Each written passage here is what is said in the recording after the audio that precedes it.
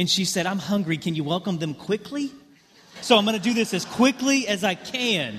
But I want you guys to understand this is a very important message. We're starting a series this morning called Welcome. And over the next few weeks, we're going to be looking at this idea of being the church that God is calling us to be being the place that He has created within this community. It's one of those messages that I would prefer to sugarcoat everything. It'd be a lot easier. I'd love for everybody to walk out of here feeling just real bubbly and happy and good about who they are and how they've been doing things and what's going on. That would sure be easier on me. And you would probably enjoy it a little bit more. But here's the truth. The truth is, I think God has a challenge for us this morning. A challenge that calls us to be a little more real, a little more vulnerable about who we are as individuals and who we are as a church. You see, if you're our guest this morning, if you're visiting with us here at Greenville Oaks, or you're fairly new to Greenville Oaks, I want you to know we truly are glad that you're here. And I hope that God has brought you here to continue you on a journey with Him in finding whatever it is that He is calling you to. But this morning, we have some family business we need to take care of, specifically about the people who have committed to being a part of the Greenville Oaks Church of Christ and being the church that God is calling us to be. As Keith said, a church that's about loving God, loving people, and serving others. But in having this message this morning, it's going to hurt a little bit. So I'll go first. I'm going to ask for your forgiveness. I'm going to tell you I'm sorry. I'm sorry if I have not been the open, inviting, welcoming, loving, accepting leader that I need to be. I'm sorry. I'm sorry if I walked past you in the halls and maybe just kind of nodded or smiled and kept going because I was having to get to some place that at the time seemed really important. I'm sorry if my work distractions, especially on a Sunday morning, seemed to be more important than you. I'm sorry if I was engaged in a conversation with some friends and I saw you out of the corner of my eye sitting there or standing there by yourself and I didn't walk over because it was just easier to stay in that conversation.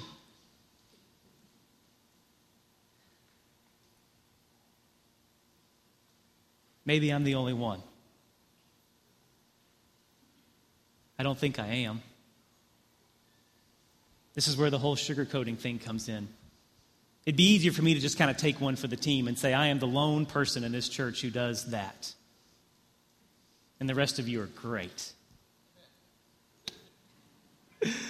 But the reality is, I think we all struggle with it. Here's the danger in overgeneralizations. Does every single person sitting in this room struggle with what I just shared? No. But do more of us struggle with it than we would like to admit? Yeah. Because see, here's the thing.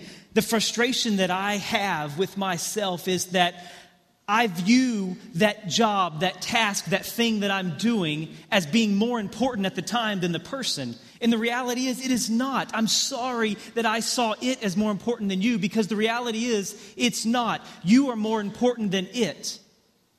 Why? You are more important than it because you are more important to Him than anything else in the world. And I am more important to Him than anything else in the world. We are more important to Him, the one who created His church, than anything else in the world. And yet we often ignore what He values most of all: one another. So, we got through the first part. I just want to challenge us over the next few minutes to open our minds and our hearts to hearing what God has to say as we search to become the church that He is truly calling us to be. And what exactly that means. because it's important. It's very important that we are what God has called us to be as a community of faith, because it's His church that He has given us responsibility to oversee and to lead here on this earth. And my biggest struggle is this: we are not what we want to be because we are confused about what we think we really are. And so we got to get that sorted out first. You see, we think that we are a very loving, wonderful, accepting, inviting church. And at moments and at times we are. But the reality is, over the course of every day and every week and every month and the year, church, we're not. What we think in our minds and what actually happens in reality are two different things.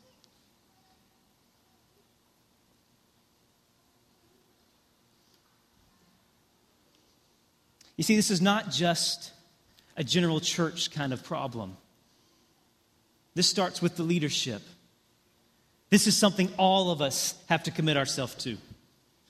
The ministry staff of this church has to commit itself to being what God is calling us to be. The elders of this church have to commit themselves to being what God is calling them to be. The Connecting Point group leaders and the Bible class teachers, every one of us has to commit ourselves to being what God wants us to be if we are going to be the entire body of Christ in church here at Greenville Oaks that He's calling us to be.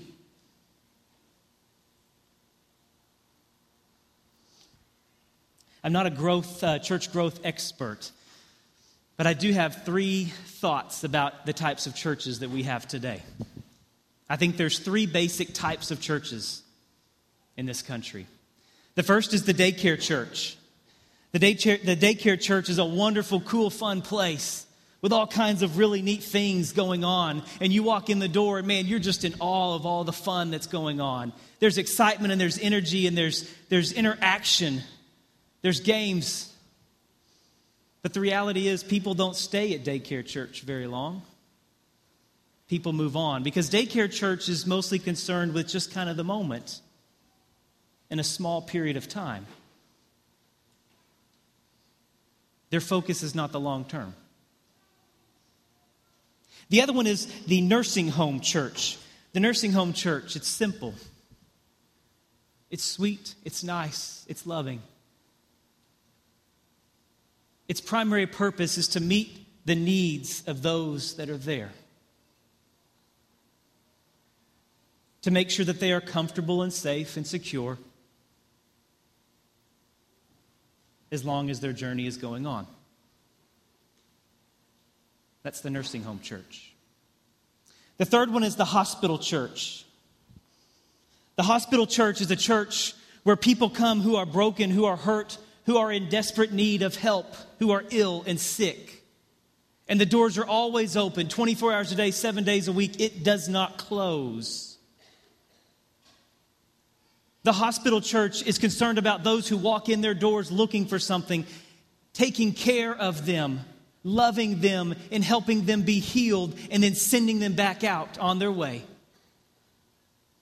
The hospital church is where both life and death can happen and coexist together in a beautiful way.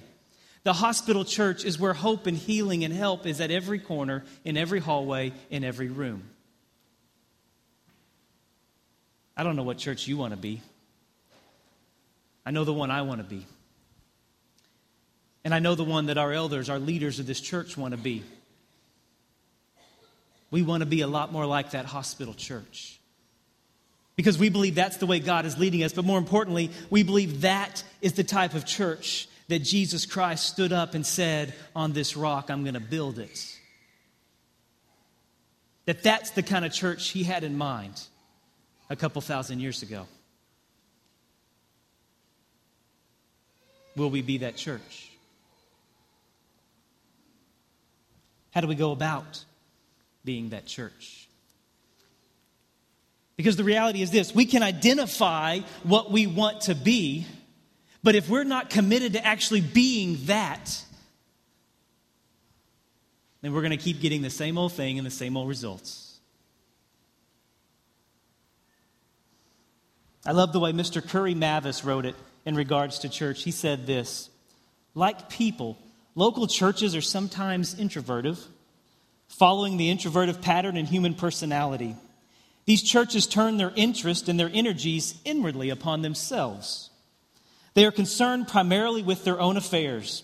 Sometimes they devote most of their attention to spiritual introspection, which results in a neglect of spiritual expression to others within their communities of faith.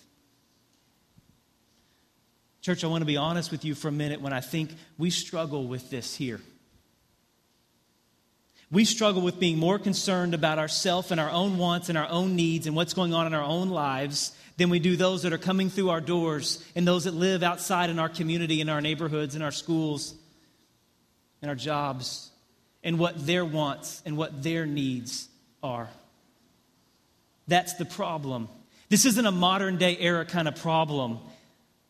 What Mr. Mavis wrote, he wrote in 1957, almost 60 years ago in regards to churches in this country. Churches have been battling this for years, for decades, for generations, for centuries.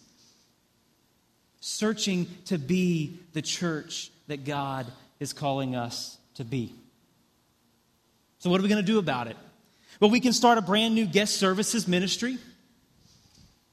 We could send out a bunch of emails and flyers and promotion and recruit a bunch of new volunteers and drag them in, kicking and screaming, to stand at doors and to add more numbers to people and tell them to smile and be happy. We can build a new welcome center. We can print out new promotional pieces that really look cool and engaging.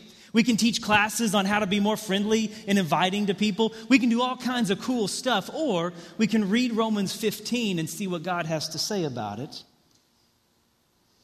We who are strong ought to bear with the failings of the weak and not to please ourselves. Each of us should please our neighbors for their good, to build them up. May the God who gives endurance and encouragement give you the same attitude of mind toward each other that Christ Jesus had.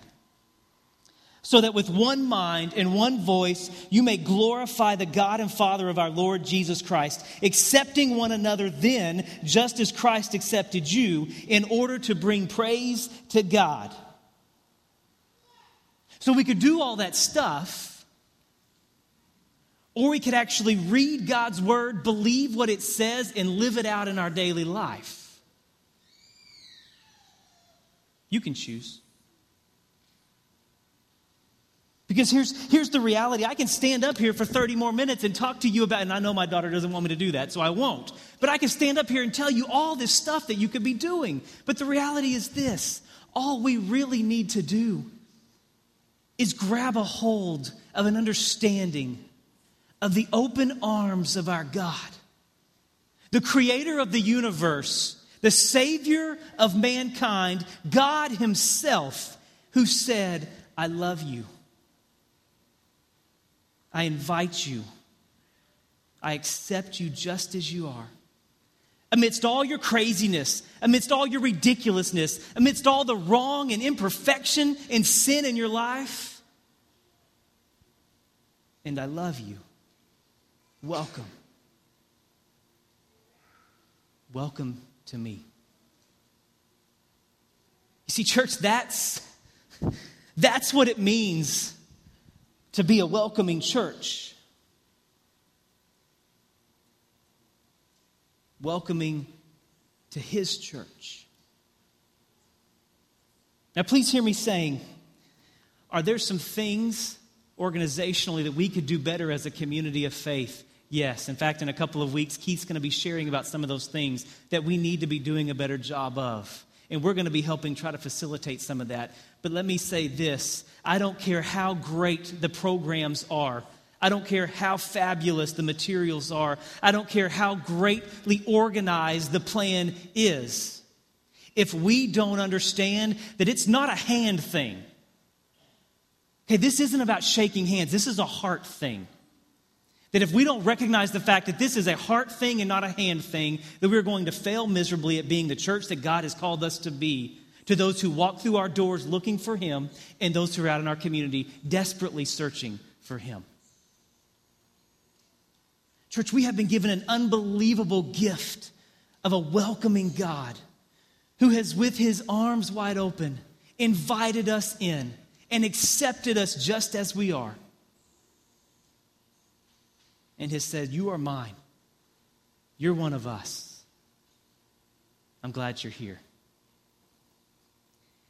If we will grab a hold of that kind of welcoming spirit, we won't need to organize anything, because out of that overflow of our gratitude, our appreciation, our acknowledgement of who God is and what He has done in accepting us as we are, we won't be able to help ourselves. We'll be searching for people to welcome and invite in and to love and accept. See, here's the thing. I would love nothing more than for us to start fighting over guests who walk in our church. In the name of Jesus Christ, of course. But I want us to start fighting over people that walk in our doors. That we got people fighting to be ushers in the foyers. That people are fighting over to hand out things to new people. That people are desperately trying to race to doors to be the first one to welcome people in. What if we were that kind of church? That we had a race to see how many people could get an invitation into their hands to be a part of their Connecting Point group. Church, I would love nothing more than to have phone calls from guests in my office that said, I had 15 invitations to be a part of a Connecting Point group. I don't even know where to start. I want that problem. Give it to me. I don't have that problem today.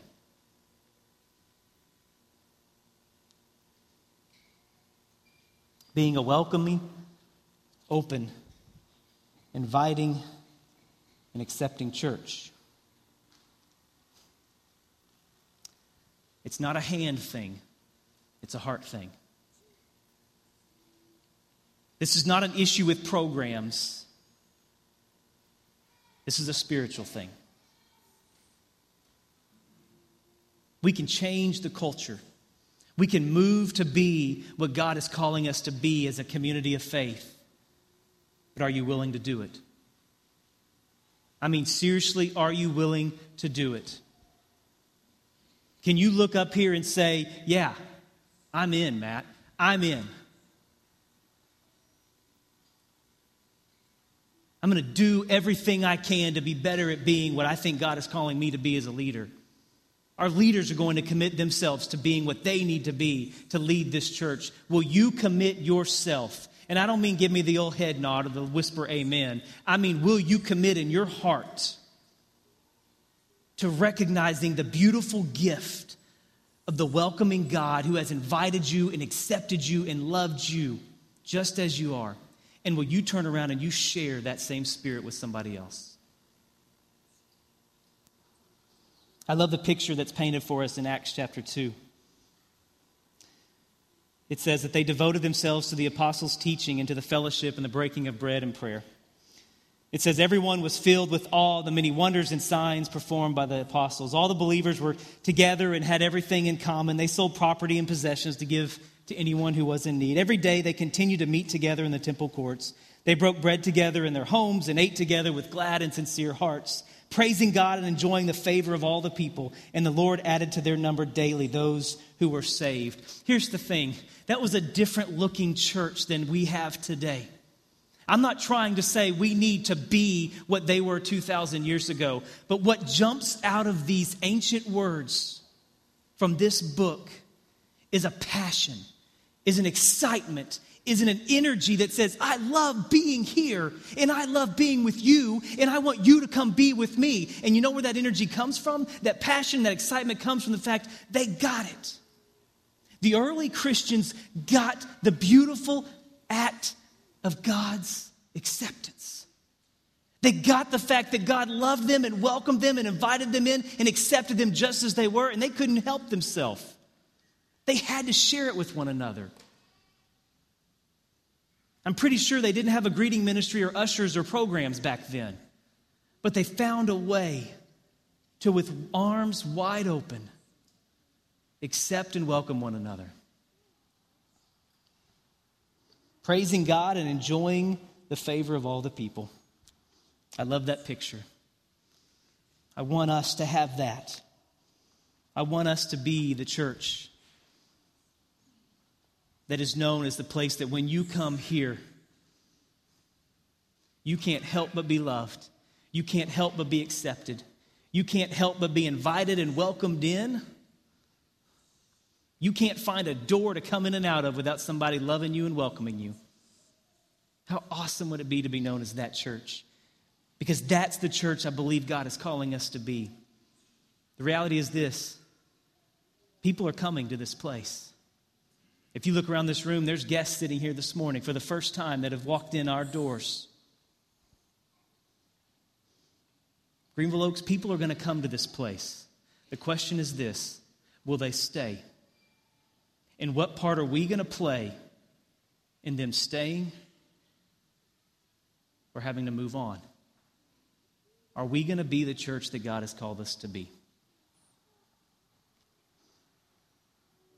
May we commit ourselves to living lives that welcome all, because we serve a God who welcomes all.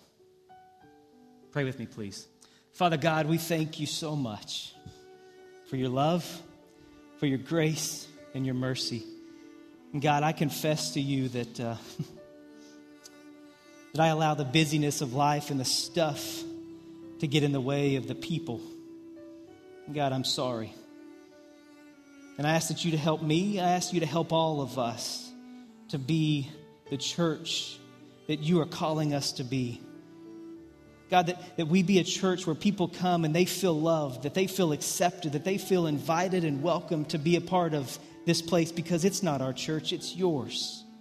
And God, I pray that we will fully understand what that means. And I pray that out of an overflow of our understanding of the fact that with your arms wide open, you have truly loved us, you have invited us, and you have accepted us, because you are an amazingly welcoming God. And with that, we will be your church, the church that you're calling us to be. And it is because of the one who made it all possible, your Son and our Savior, Jesus Christ, that we pray. Amen.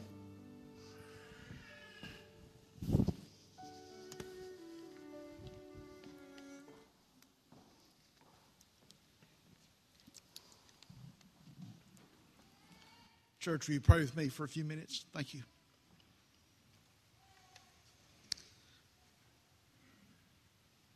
Father, it was good to be here today. I thank you for each and every one here. I thank